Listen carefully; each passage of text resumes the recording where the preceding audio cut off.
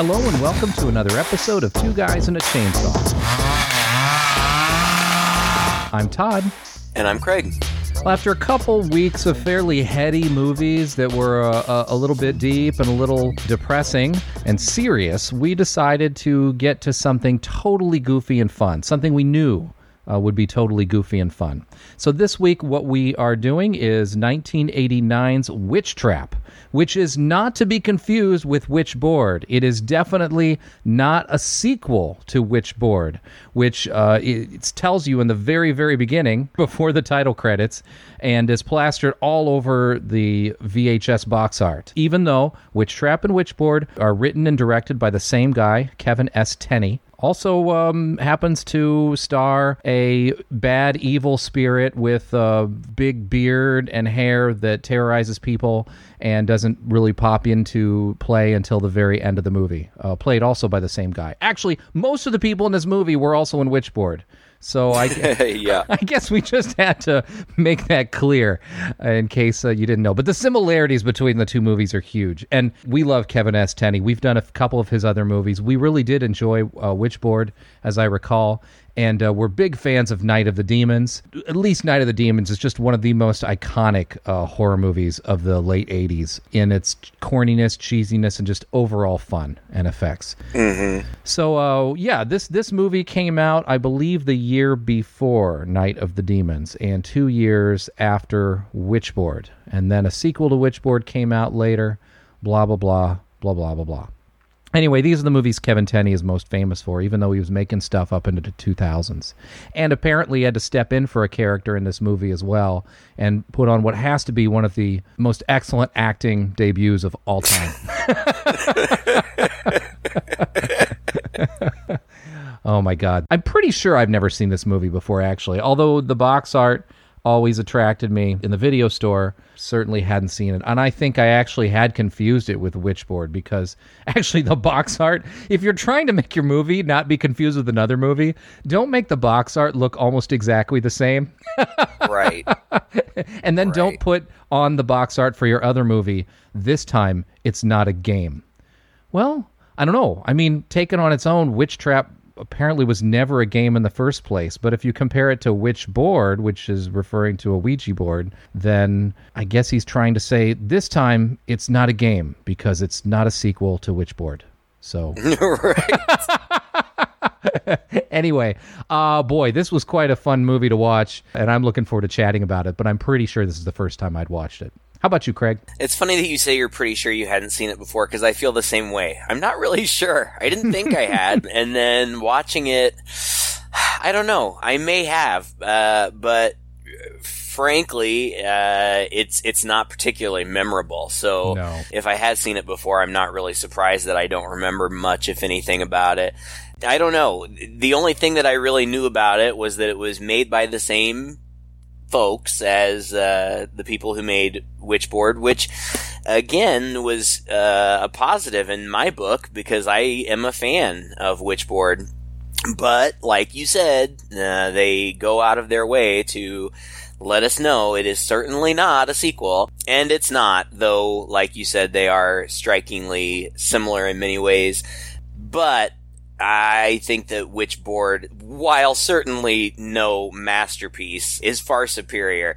This movie, gosh, I'm not really sure what to say about it. The thing that struck me most, well, there are a lot of things. One, I think it has some of the worst, cringiest dialogue I've ever seen in a movie. Oh, God. I mean, obviously, I know who wrote it, but in my head, I kept thinking, who wrote this? Like, these lines are so stupid and nobody would ever say these things. Secondly, the acting is pretty darn bad across the board. Everybody. There's not a good actor in this whole movie. No, it's pretty terrible, which is compounded by the fact that somehow they screwed up the audio. They recorded the audio live as they filmed, but somehow it got screwed up. So they had to go back and redub all the dialogue, which is painfully obvious and really only highlights how bad the acting is anyway. So Yeah. Yeah. Good start. I have to say that too. The acting is wooden. I mean, this is the best example of what I would call the most wooden acting you've ever seen.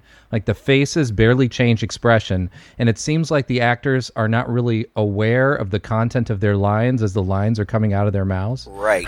I was trying to chalk that up to maybe bad ADR work. Like, maybe in the moment, their delivery was so much better, but then when they got behind a microphone in a room, it became more wooden, but I don't think so. I just don't think anybody was able to carry it. And also, I didn't at first notice that the dialogue was not quite matching up with their lips, because for having to do the whole movie and for being a low-budget production as it is, it's probably better than I would ever do, trying to match dialogue to lips. But the problem is that uncanny valley area, it's just enough off that it's almost distracting through the entire movie, as opposed to the Italian movies that we watch, where they're kind of so far off that you get used to it and you don't even care. Right. It was annoying. But yeah, that's the least of this film's problems. I thought that the dialogue, there were moments in which I thought, this dialogue probably sounded extremely clever on paper, because it is filled to the brim with what are supposed to be jokes. But the jokes are corny as hell. And maybe if they were delivered in a more natural way, at least half of them would have come off.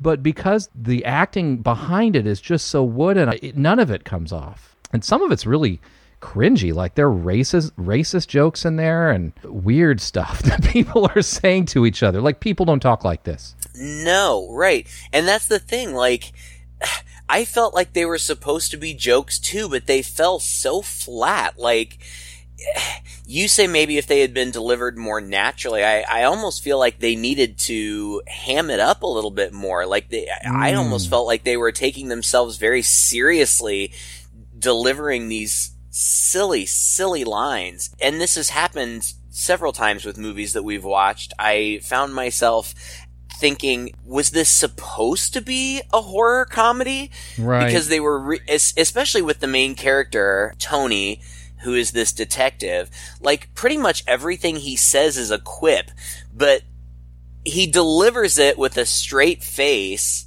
and it just falls completely flat. Like, I wanted to laugh at it or with it, but in the context, it's just really not funny. Like, I really didn't laugh out loud at all. No. I recognized that the things that they were saying were ridiculous, but it seems so written. Yeah. Like, at one point, Tony calls people a bunch of chuckleheads, and he refers to another guy as a walking hard-on with feet. Like, nobody says that. Like, nobody says any of these things. Especially some of the dialogue between the cops, which I think is supposed to sound like hard-edged ribbing, but also the the one cop, his name is Tony Vincenti, and he's got a partner named Levi who's African American, and that needs to be said because it's pointed out multiple times in the movie when people make black jokes that are really stretching the boundaries of taste, even in the 80s, I think. And then their boss is Murphy, and this is like a private detective firm, and Tony, apparently, we hear later on in the film, was the best of the best, apparently, out of the police academy, was a great detective on the LA force, but had some trouble with a particular case, and now he's been hired by this guy instead, and he's out of the force. So yeah, supposedly, like, he's this great detective, but he's such a wise guy that they kicked him off the force. Right. Yeah. This guy, you could have kept him on the force. You just would have wanted him, like, cleaning the bathrooms and stuff.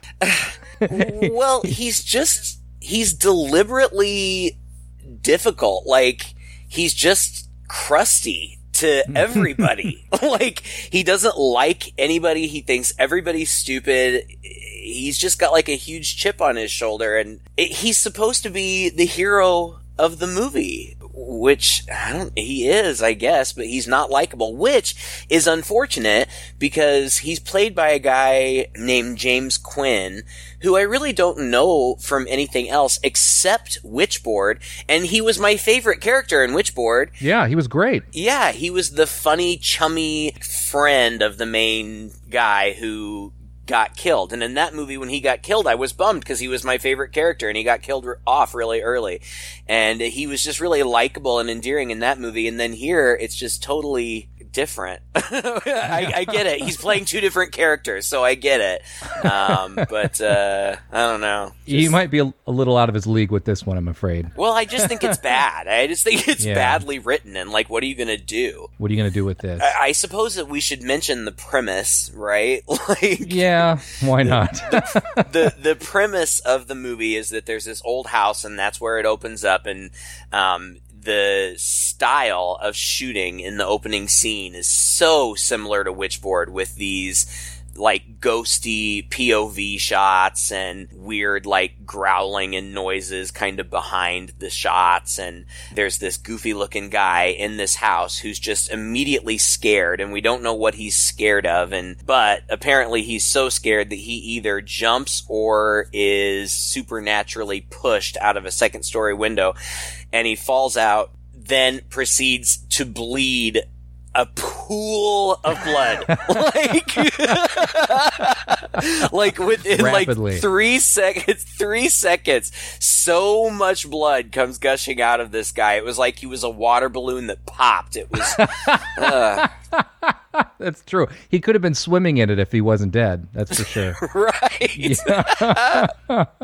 And during all of the POV shots in this house, as we're zooming around, we get a lot of this creepy imagery inside the house. Everything looks semi-satanic and old and weird, and there's a picture frame on the wall that inside of it, over the fireplace, is this guy who looks exactly like, what was his name from Witchboard? Malfader. Yeah. I mean, it's like they used the same makeup, and they did use the same guy. He looks exactly the same. Yeah, again, if you're trying not to make your movie a sequel to Witchboard, why in the world are you making so many similarities between them? And honestly, I know you've already said it, but I just want to reiterate, like, if you are interested, if you've seen either of these movies, really, like, just go online and look up the box art. They are virtually identical, the box art for these two movies.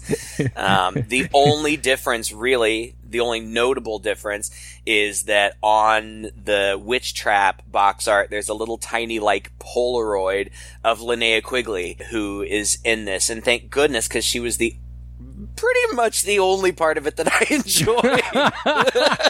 I know, right?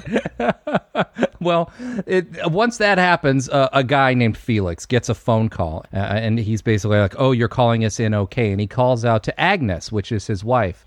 Agnes and Felix were both also in Witchboard. And we get our first boob shots of the movie, which is actually pretty impressive. I wasn't expecting boobs, 4 minutes into the film, but Agnes, for no really good reason, is just laying in the tub when they get the call. And it turns out that Felix and Agnes must run this sort of go-to Ghostbusters outfit, more or less. Mm-hmm. She claims she's psychic, and Felix claims he's psychic, and then they have a couple other people along with them who are. Now, she kind of has to recruit the other woman. She has this conversation with a redhead named Whitney who's out jogging.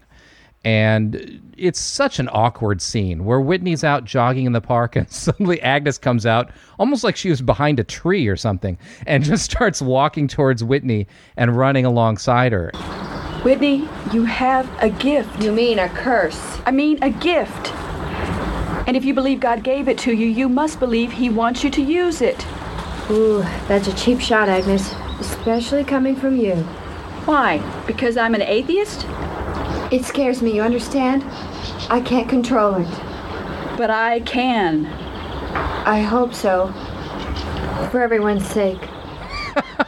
And then she runs away. And then in the very next scene, she's there. Like, I guess she changed her mind. I have no idea. It made no sense. Anyway, whatever. It didn't take a whole lot of convincing for Agnes to bring Whitney into this team, which apparently Whitney was a key element of this team, as it turns out, because her husband is a medium who can channel...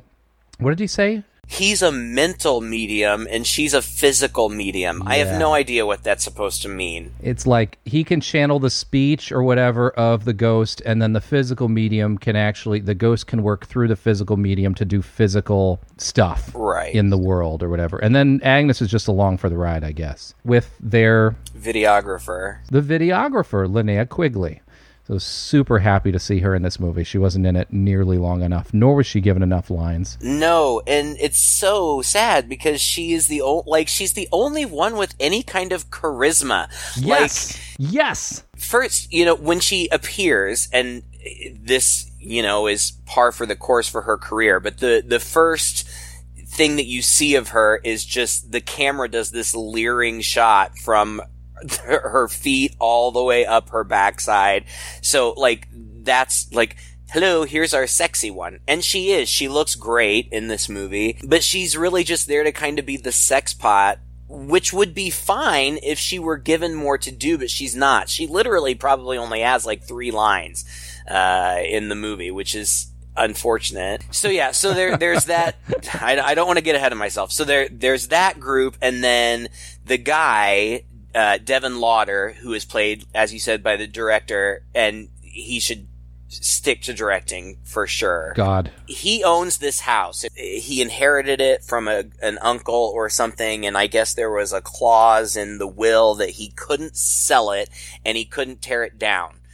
That's a weird clause, and he says so his only other option would be to allow the county to absorb it or whatever, which apparently they want to do because it's located right next to this cemetery, and they want, they would want to expand the cemetery or something. I don't know. He gives a whole big long spiel, but he says that the reason that he tried to rent it out in the past, but nobody's ever stayed for more than a couple of days because it's haunted by his uncle, and he knows because he's been there and he's seen it and he's experienced it. But he saw some news that these other bed and breakfasts were claiming to be haunted, and they were getting a lot of publicity and business. So he decided that he's already renovated it into a bed and breakfast. He wants to say that it's haunted to bring people in, but he doesn't want it to really be haunted because he sent in some guy, and this is the guy that we saw get killed, the amazing Asimov. What? I don't know why the amazing Asimov. For publicity? Yeah, publicity, I guess. I don't know. But he sent them in there and he died. So now he's brought this team in to exorcise the house. The stipulation is they have to take this group of cops with them for security, for liability reasons or whatever. And that's it. So even though the cops don't want to go and the people don't want the cops to go, it's all or nothing, and so they all end up going, and then we spend the rest of the movie in the house. And Tony really doesn't want to go because there's a scene between Murphy and Tony that goes on way too long, and Murphy is like their boss. And you've got to play some of this dialogue. It's so terrible. You don't like the case? No. This is not a case. This is a joke. Look, you want us to go up there and babysit this grade A group of chuckleheads while they sit around in a circle, hold hands, and talk to dead people. What makes you so sure they're chuckleheads? Maybe this house really is haunted. Yeah, and maybe your parents aren't really first cousins either, Murph, but I wouldn't lay odds on it, because see, if you're not a direct product of inbreeding, then there really is a God, and he's got a personal grudge against you. It's supposed to be, and again, you see this in movies, like there are movies that do this well. Lethal Weapon, does this well, where you've got these two cops who kind of are supposed to hate each other, but deep down inside they have an affection for each other, but they still can't stand each other's guts, so they spend the whole time ribbing each other and right on each other's last nerve. It does not come across at all in this movie. It's just a series of really lame one-liners. These people spit at each other, and Murphy pretends to be upset by it, but none of this is convincing. In fact, you kind of wonder why Tony doesn't has such a problem going into this house? He thinks it's a joke. So, I don't know, why not just stay there a night and collect the paycheck? You know? Right. It's a little silly, the whole idea that there is this tension between them. It's just to add something to the movie. But Your beer. It's as flat as my ex-wife's chest. oh, God. I know, it's awful. Oh, man. So, anyway, so there's that. That's been established. They all show up at the house. It seems like Levi, which I've got to point out, pretty much every scene with Levi in it, at some point or another, ends up with some wisecracks towards him that are racial. I love it when Murphy talks like a detective novel. Yes, Sam Spade lives. Never say spade to a brother. Sorry, all the ghost talk must have me spooked. Very funny. And some of these are terrible. And I mean, he'll spit it back like, I'm going to find that overgrown abortion and give him a .38 caliber enema. You're going to do what I say. I'm going to kick your black ass down those stairs. Try it and I'll tap dance across your face like Bojangles Robinson. Uh-huh. even that's just, all of it's just cringy. And it happens several times in this movie. Even the introduction of the character, and, you know, I don't want to be overly critical because I understand that it was a different time and we're much more sensitive about race and the portrayal of, you know, different races and cultures and whatnot, but just this guy's introduction, like, he comes in strutting down the hall like Shaft. Like, they may as well have just put him in like a floor-length fur coat and like a pimp hat. It feels so intentional. Like, here's our black guy. Like, it's true. It's true. It reads really poorly today. Well, and also he ends up being the one who's leering all over Linnea Quigley, and I don't know. I mean, I guess it could have been any one of them, and I'm not saying that it was like, oh, let's make it the black guy, but that's also a little cringy when you kind of add everything together. Yeah. But anyway, when they show up at the house, you know, he's kind of hanging on her a little bit or hanging back with her, and she's like, hey, you know, I need some help getting some stuff from the van. He's like, oh, I'll go. They have a little, you know, back and forth. I feel like as they're walking out the door, they bump into one of the final characters we meet, who is like the groundskeeper named Elwyn, and he's like this big oafish simpleton who is made out to be threatening and menacing from the beginning.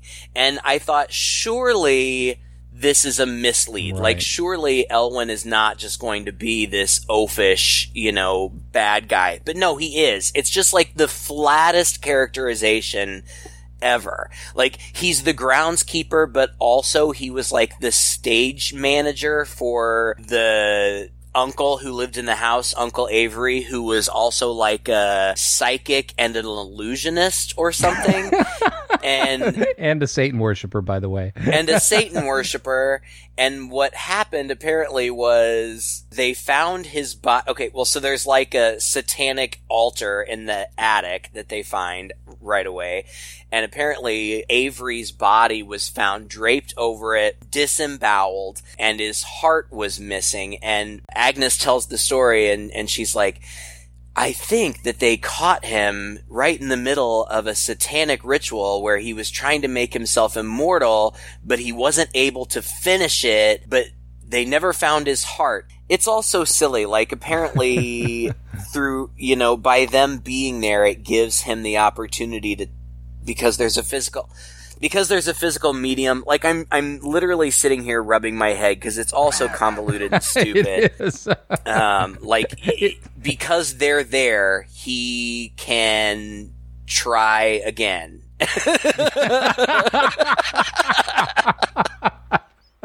That's right. And Agnes and Whitney know way too much about this guy and what happened in this house. Like, they know stuff that you would just have to infer or guess about. They just found this guy murdered. Supposedly nobody knew what it was all about, but I don't know how these two know all of this detail. But maybe it's just because they're experts in the field, so they see things nobody else does.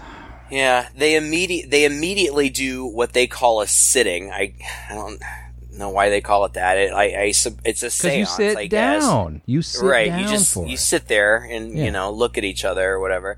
And Agnes leads it, and she's like, I'm talking to the spirit of Avery, whatever his name was, and I have a mental medium here and a physical medium here.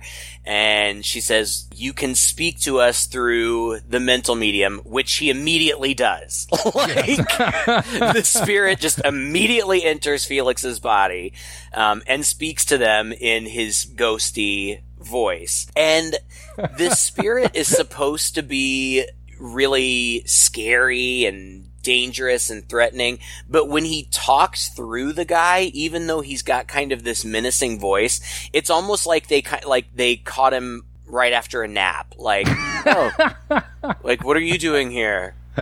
We're here to talk to you. Oh, well, I'm gonna destroy your soul. Who are you? I am here to free you from this house.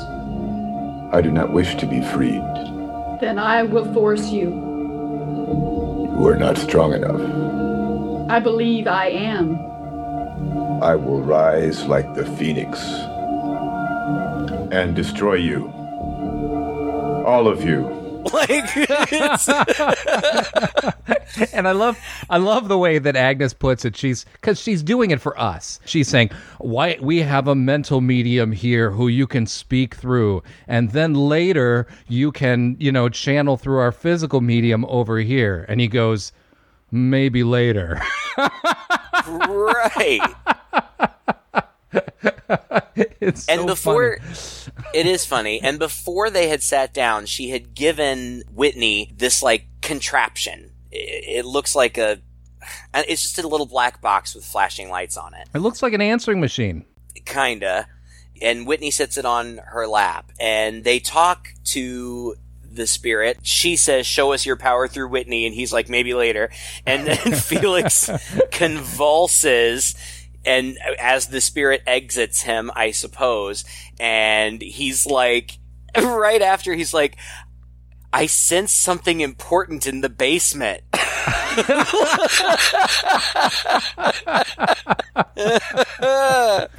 So they go down to the basement, and they're like looking around, and they're like, I wish I knew what I was looking for. And somebody says, "Well, we'll know it when we find it."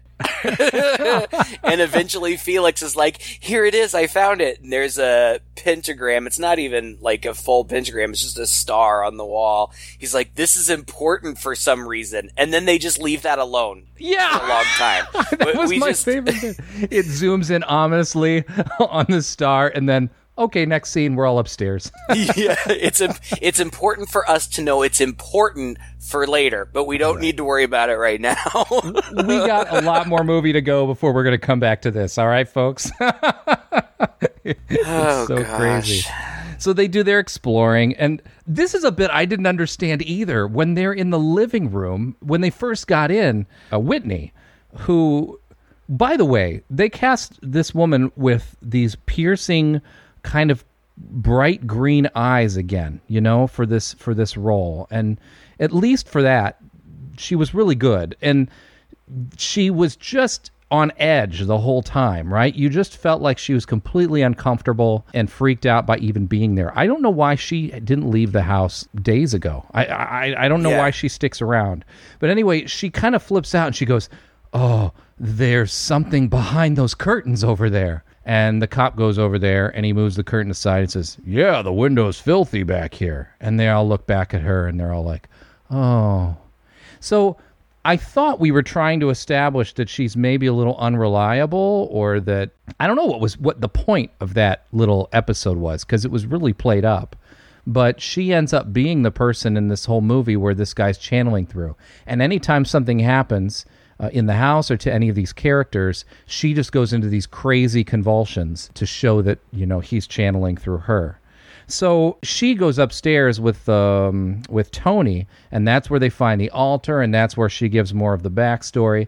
And they have this weird conversation about God and faith. It's so, yes, and it's just too much. Like, I don't know, I was reading reviews or something somewhere, and one of the reviews said, like, all it's pandering about God and good and evil, and it doesn't fit in this movie. Like, this is a silly, dumb movie, and it's like they try to get philosophical for a while, and it just comes across as Well, you just want to let your jaw hang down and drool roll out of your mouth. Like, oh my God. Well, they're clearly trying, to get this philosophical thing, which is not a theme that carries through. So you're right. It doesn't even thematically work in the movie. I mean, it's not just that it falls flat. It's like they don't even really commit to it.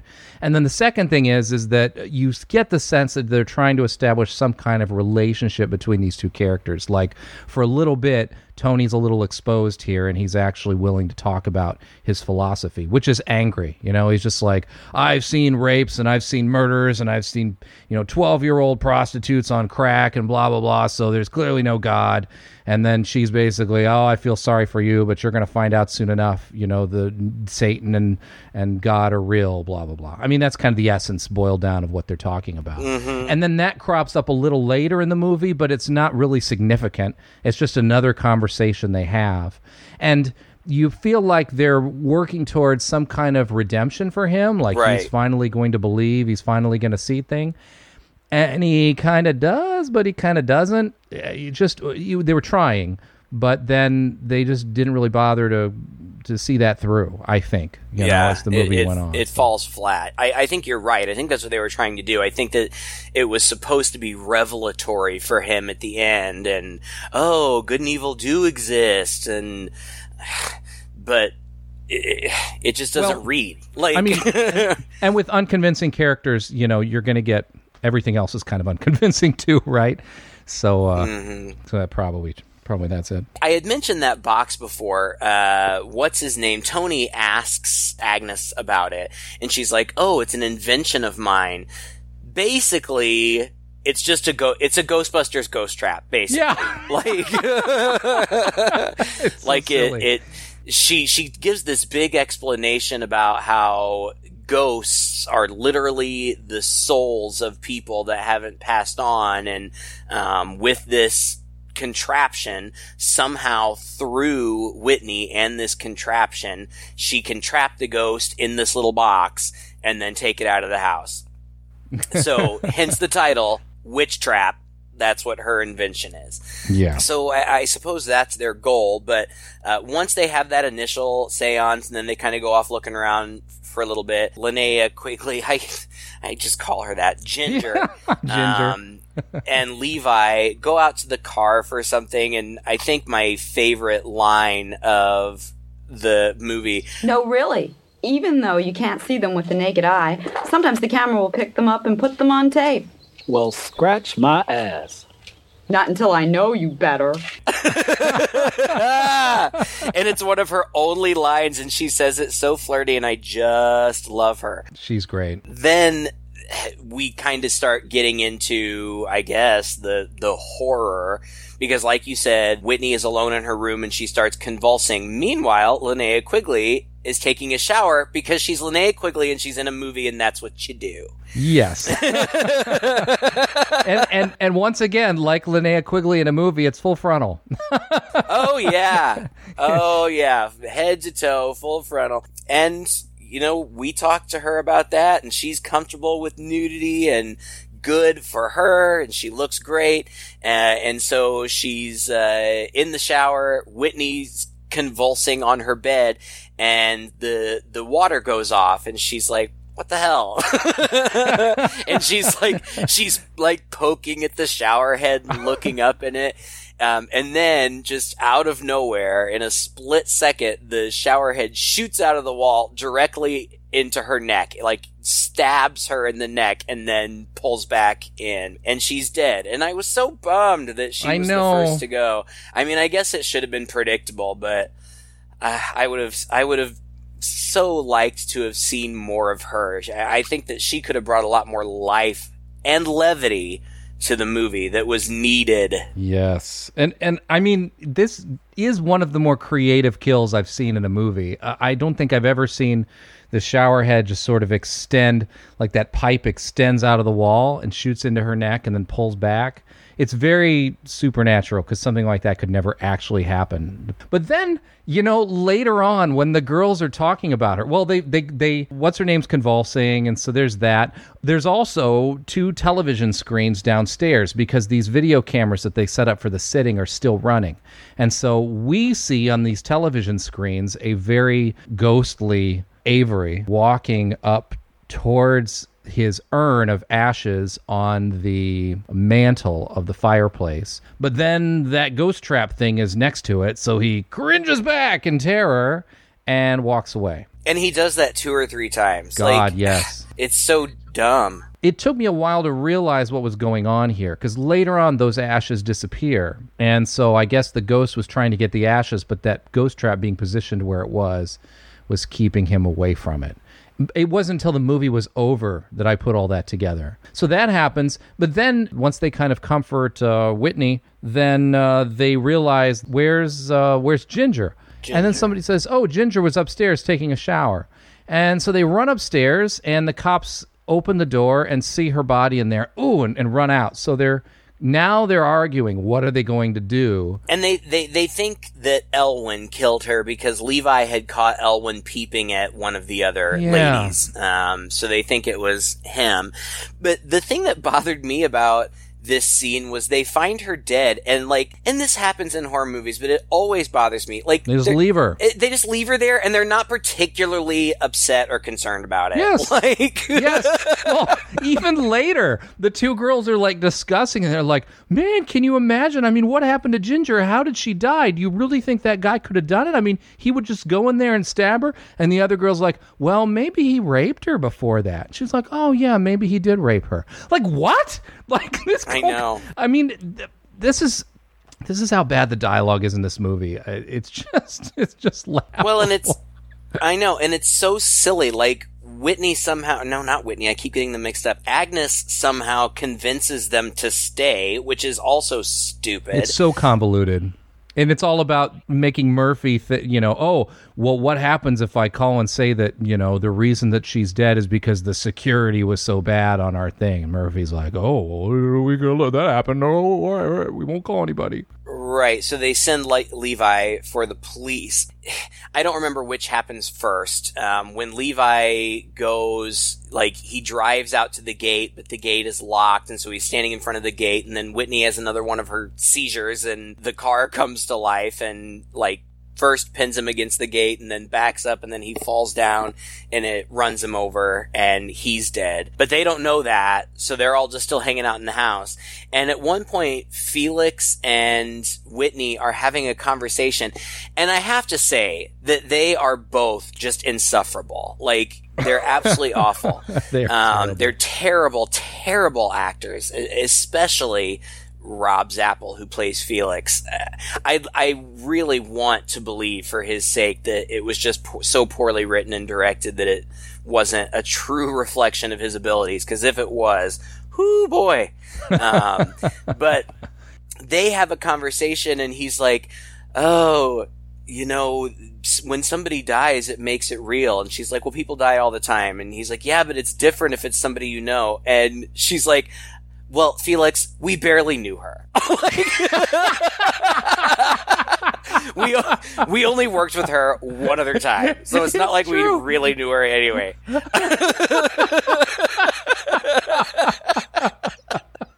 And he's like, oh, yeah, okay, I guess. This actually was the only moment in the movie when I did laugh out loud. Why would Elwyn kill Ginger? I don't know. She was naked in the shower. Maybe he raped her first. Probably so. It seems so senseless. Name me a killing that isn't senseless. I suppose. But it has more of an impact when it's someone you know personally. We didn't really know Ginger all that well, dear. We only worked with her that one time at the Stonedine Mansion. Oh, God. So anyway, they do that, and then so there's the casual rape talk about Ginger and the long conversation about Agnes's motivations, like you said. And this is when we learn that Agnes is really hoping to get a book deal out of this, or really boost up her presence and their business or whatever. So she's like, if I can finally catch a ghost, then this is my biggest shot we've ever had. So that's why she's so obsessive about everybody staying and seeing this through. And then Whitney convulses again. This kill comes completely out of nowhere. It feels like it was just like, oh yeah, we got to do something about Murphy, so let's kill him off. Yeah. Whitney just starts, like, we switch from all these scenes which are interconnected to Whitney convulsing again and Murphy cleaning his gun, and a bullet rises out of a box of ammo and goes straight into Murphy's forehead and shoots him, which actually I thought was kind of a cool kill. Again, not something I think I've seen in any other movies, where just a bullet flies through the air, just propelled by a ghost. And this kill scene and also Levi's kill scene had to be cut short a little bit because the movie would have gotten an X rating. So we never actually see the car rolling over Levi's head, which is apparently a deleted scene. And we don't see like a close-up of Murphy's brains getting blown out. And the funny thing is, Murphy gets killed, and I don't think, does anybody ever discover the body or notice that Murphy is missing? Yes, because Agnes walks in on Whitney having her seizure, and she's like, oh no, he got to you behind our backs. And he was working through you behind our backs, like when you were alone. He waited until you were alone, and then he got to you. And so they know that he could have done something, so then they go looking around and they find the dead guy. And Tony says, no, a ghost didn't kill him, he got shot. It must have been Elwyn. They just keep blaming everything on Elwyn. Yeah. And is that the point when Tony, like, runs? Now they're actually going to leave, right? Yeah, but Tony goes to the basement. I think it's around the same time, isn't it? Maybe it's concurrent with this bullet in the head thing, where he's in the basement for some reason, and he's looking around. Yeah. And a knife flies off the wall and pins him to a pillar just through his clothes. It doesn't actually hit him, because I think it's at the moment that Agnes wakes up Whitney, right? That knife is kind of midair, so it's a little off. But then, for some reason, Elwood is actually down there in the basement too, and he attacks Tony, again, for no good reason, except he's like, you guys are going to get out of here. It's, you're all going to die, blah, blah, blah, blah, blah. Yeah, he will rise again. They have the worst fight scene. It's just like punch, punch, punch, punch, punch, punch, fall back, punch some more. It's really, it's not thrilling. Yeah. And then Elwyn kind of escapes, right? He just runs out the door or something? Yeah. And so then when they decide to leave, and it's especially important that they get Whitney out of there, because she apparently is the key to this ritual. And without her, if she's removed from the equation, then the ghost is powerless. So it's important that she get out of there. So Tony goes to get the car, or the van, or whatever. There's a van there it's the van that they brought in. They get Whitney out. Tony gets Whitney out somehow. I think that Elwyn shoots the van and blows it up, but somehow they get her out in the car, and they get the gate open, and he sends her off, and he also kills Elwyn. He has to shoot Elwyn like 15 times before the guy actually goes down. Execution style in the head. Oh, and what does he say? Oh, he holds the gun up to his head and says, say goodnight, Gracie. Like, oh, come on. That reference was dated even in the 80s. Yeah. Oh, and Felix got shot. Elwyn shot Felix. It's stupid. Like, Felix hears the van explode, and he comes out, and he's like, Tony, what's going on? And then he gets shot. He gets shot. And then while Tony's off getting Whitney out of there, Felix is like, I think we should do another sitting. As he's bleeding. Right. Oh, and another of my favorite lines is when they get back inside, when Tony gets the shot Felix back inside, Agnes says, Felix, you're wounded. Yeah, I know. These are the lines. Oh my gosh. But then comes something I was totally not expecting. They do their little sitting, and Agnes is like, all right, if you think we need to do a sitting, let's do a sitting. And Felix wakes up, and he channels immediately the bad guy. And the camera is close up on Felix's face, and then he goes, and then his head explodes. Yes. That was beautiful. Yeah. But that completely caught me off guard. I was not expecting that. It was hilarious. I don't know. I don't remember. Agnes antagonized him about something. I don't remember It's just what like, it was. at this point, the movie's completely off the rails. It's like they've broken their own rules. Like, this guy can make this dude's head explode? Where did that come from?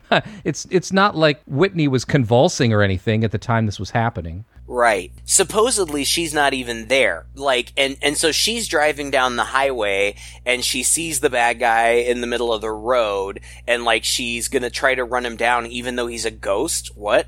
But instead, right before she is about to strike him, he disappears and there's a semi coming right at her. So she drives off the road. No, but look at this. This doesn't even make sense. Why would he be trying to kill her? She's one of his keys to getting into the world and affecting the world. So why would he even be trying to get her into a head-on with the semi? It makes even less sense when she arrives at the police station and she goes to run in the door and she actually, as she's running up to the police station, we return to Tony and Whitney at the house, and Tony goes to open a door, like, to the outside of the house, and Whitney comes running in.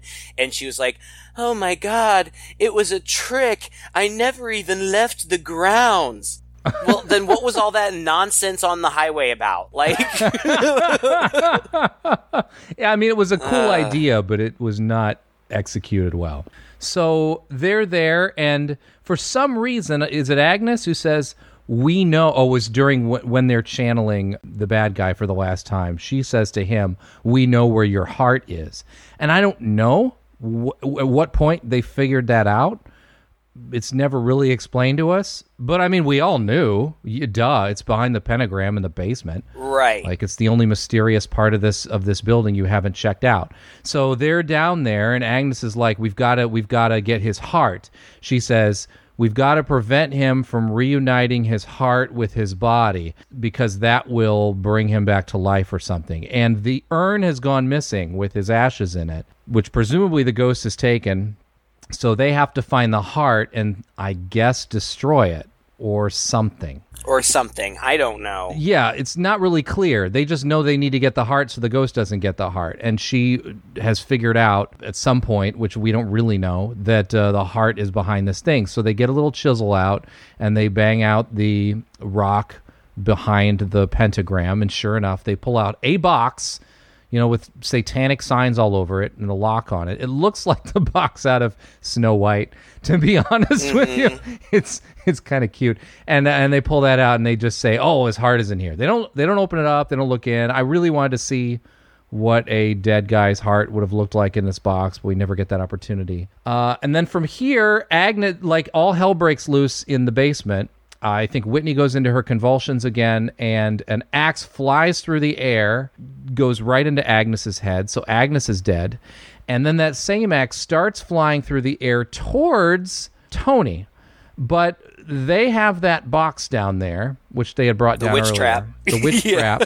And he holds it up, and suddenly it's like a cartoon. Like that axe goes, and stops, like floating in front of him, and drops down. And instead, I guess because the ghost got too close to the witch trap, it starts sucking it in with this effect of smoke going into this witch trap. So they set the witch trap down, but immediately Whitney says, "I can sense that that's not going to hold him. He's really, really pissed off in there, and he's going to get out soon. We got to find a way to kill him for good. We have to get that urn, with his ashes in it." And they've been talking about finding this the whole time. Yeah, and they're like, "Well, we don't know where it is." And Whitney's like, "Well, you're a detective. Figure it out." and so then he sits and thinks real hard, and he goes, "If I were an urn full of ashes, where would I be?" and then they look at each other and both say at the same time, "The altar." What? So they go up to the attic, to the altar, and I don't know, is she in like some kind of trance or something? They just walk Not toward yet. the altar like they know what yeah, the but fuck? they get up there and they're like, oh, like the house is shaking and we can see the witch trap like shaking and smoking, and then they're like, oh, it's not here. And then the bad guy busts out of the witch trap, and then I think once he busts out, he possesses her, right? That's it. Yep. He possesses her. He goes into her, and she walks towards the altar and pushes a little panel on the front where the pentagram is, and that falls open and reaches in and pulls out the urn and closes it up. And then she turns around and drinks the ashes down. Yeah. Which then, there's this really long scene where Tony's like, Whitney, are you okay? Whitney, are you okay? He's like walking slowly towards her while her back is entirely to him, motionless, not saying a word. And when he turns her around, of course, she is now this guy, the bad guy, Avery. Physically, like she is turned into him. And it's this same guy. It's the same guy that we've seen in the photographs. It's the same guy from Witchboard. And he's like, standing there in front of Tony. Yeah, I mean, it's silly. It's, I guess, the final showdown. Tony shoots him a bunch of times. Of course, that doesn't work, I guess, because even though he's immortal now, so the bullets, I guess, just, like, they don't even have any physical effect on him at all. Like, they just go through him and hit whatever's behind him. And they fight for a while, and it's all very silly, and, like, the bad guy, like, holds him up in the air and is, I don't know, saying menacing things, whatever. But finally, I guess Tony breaks free, and I don't know, he says something stupid. He just gets an epiphany, really, is all. It's just one of those things. Yeah, and so he shoots the heart box. It starts to bleed, and the bad guy, Avery, starts to bleed also, and he shoots it several times, and eventually, somehow it ends up, doesn't it like fly out the window or something? Yeah, I don't remember how. Does Tony throw it out the window or something? I'm not sure, actually, how that goes down. I don't know, but it lands on the ground and explodes, and there's blood everywhere. And then Avery, like, burns/melts. And the effects here were pretty good, but they lingered on it way, way too long. Like, it went on for a really long time. And it was just melting wax off of some sort of form. But finally, when it's all melted away, all that's left is like a skeleton, and then these, woman hands that came from I don't know where reach up and pull the skull plates off Whitney's face, and it's Whitney underneath, and she's fine. Yeah. That's really the end, but then they do this stupid end cap. It's so weird. Tony. It's dumb. What is it? I mean, what is this supposed to mean? I think it's supposed to suggest that he now, like, runs his own PI firm, and people are calling him for paranormal jobs, but he's not interested in it.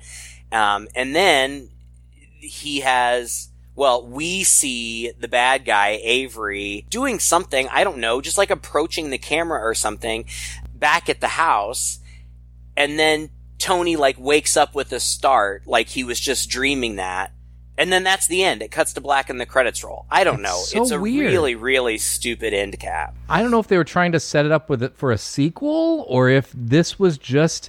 Because as soon as the scene started, I'm like, oh, God, this movie's not done yet. Like, it should be done by now. Right. And he has that really long conversation with that woman on the phone telling us about how miserable he is now and about how naive people are, and ghost hunting's not all it's cracked up to be.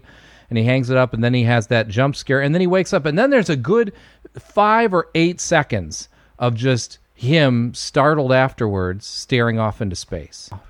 Yeah, I don't know what it's supposed to mean. I really don't. I don't know. I mean, again, it wasn't like even if you were to look at this theme of him getting his redemption, learning about God and Satan, and it's all real, it doesn't even make sense in the context of that. He's just sitting there like super depressed. Right. So, yeah, I don't know. What a movie, right? It was interesting. I mean, this is the movie you make fun of. This is exactly the movie you make fun of. And it's a shame. It's so weird coming from this director. Like, I mean, I'm not saying he's the best director in the world, but Night of the Demons was a corny movie, but it was a fun movie. Oh, super fun. Yeah. Full of energy and effects and just off the wall. I mean, just a blast from beginning, and also a bit of a comedy, right? I mean, it knew what it was. It was so good. Witchboard, we laughed at that too, but it had heart and it was fun and the characters were interesting and the acting was all right. Yeah, it was okay. But this is like the complete opposite. It's just horrible. Every bit of it is just dumb. It's so it's stupid. It's really, really bad. The writing is bad. The acting is bad. The film is so convoluted, and it's like, I don't know. It feels like a tax write-off movie that somebody had to throw together, and shoot in a week. It's just so dumb. Uh-huh. So what a shame. But it was, again, it's the movie you make fun of. You get together with friends, you make fun of it. I think this is perfect for that. And on that level, just the sheer inanity of this film, it was enjoyable on that level for me. Yeah. I can't recommend it, but if you're in the mood for doing that, then I'd recommend it. It's almost... I wish that it hadn't taken itself so seriously. I think if they had leaned into the corniness a little bit more, it would have been more fun. But, yeah, I mean, if you're looking for something stupid and mindless and really something to watch for the purpose of goofing on it, great. Otherwise, I would say skip it. Exactly. It's not a good movie. It's a bad movie, and I guess what I was trying to get at just a second ago was it's just not quite so bad it's good. It's just bad. I'm glad we watched it because I was looking forward to talking about how bad it is, but that's kind of the only reason that you would want to watch it. It's only redeeming quality. Somehow this movie made it out to the public and somehow is making money from people like us actually watching it again. I guess. Go figure. Well, thank you again for listening to another episode. If you enjoyed this podcast, please share it with a friend. You can find our Facebook page. You can find our website. Just search Two Guys and a Chainsaw and leave us a comment. Let us know what you thought of this movie and also give us some requests for films that you would like to see us review in the future. Until next time, I'm Todd. And I'm Craig. With Two Guys and a Chainsaw.